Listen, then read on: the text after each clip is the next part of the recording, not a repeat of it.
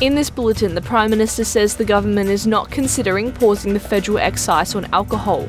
Pro-Palestinian protest groups welcome news an antisemitic chant was not used at a Sydney Opera House protest.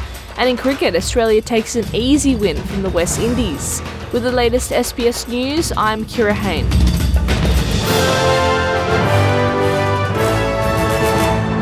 Prime Minister Anthony Albanese has ruled out a freeze on alcohol tax, but says the federal government will consider all budget submissions to relieve cost of living pressures. The Prime Minister has defended the government's actions on cost of living, including what the opposition has described as a broken election promise following changes to the Stage 3 tax cuts.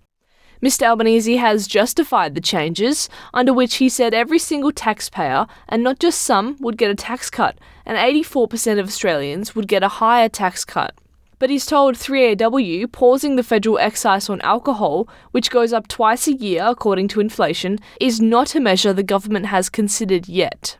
Last time I had schooners, I bought a few, and it added up to almost $30 for just 3 beers.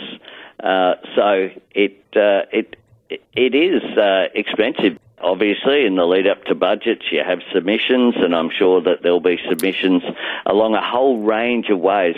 Pro-Palestinian groups have welcomed New South Wales Police's findings an anti-Semitic phrase was not used at a pro-Palestinian rally on the steps of the Sydney Opera House.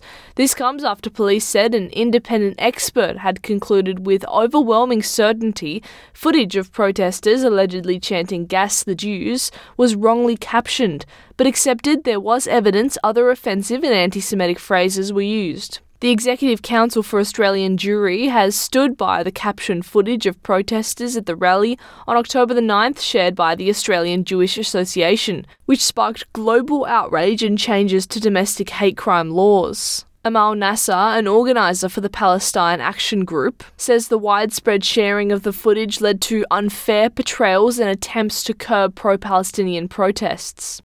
In the weeks that followed, there were various attempts from various levels of government and from the police to curb our civil liberties and to frame Arabs, Palestinians and their supporters as violent people. There was a rise of Islamophobia and of anti-Arab sentiment and of harassment to organisers of these rallies. Australians who were harmed or lost a close family member in Hamas's attack on Israel could receive payments of up to $75,000. The federal government has declared the October 7 attack, in which Hamas killed 1,200 people and took about 250 hostage, a terror event. That paves the way for Australians to receive payments, previously offered after events including the September 11 attacks in the United States. Labor has been accused by pro-Israel groups of dragging its feet in facilitating government funding. A ship carrying thousands of sheep and cattle that spent almost a month at sea has returned to a West Australian port while it waits to hear if the animals can be re-exported.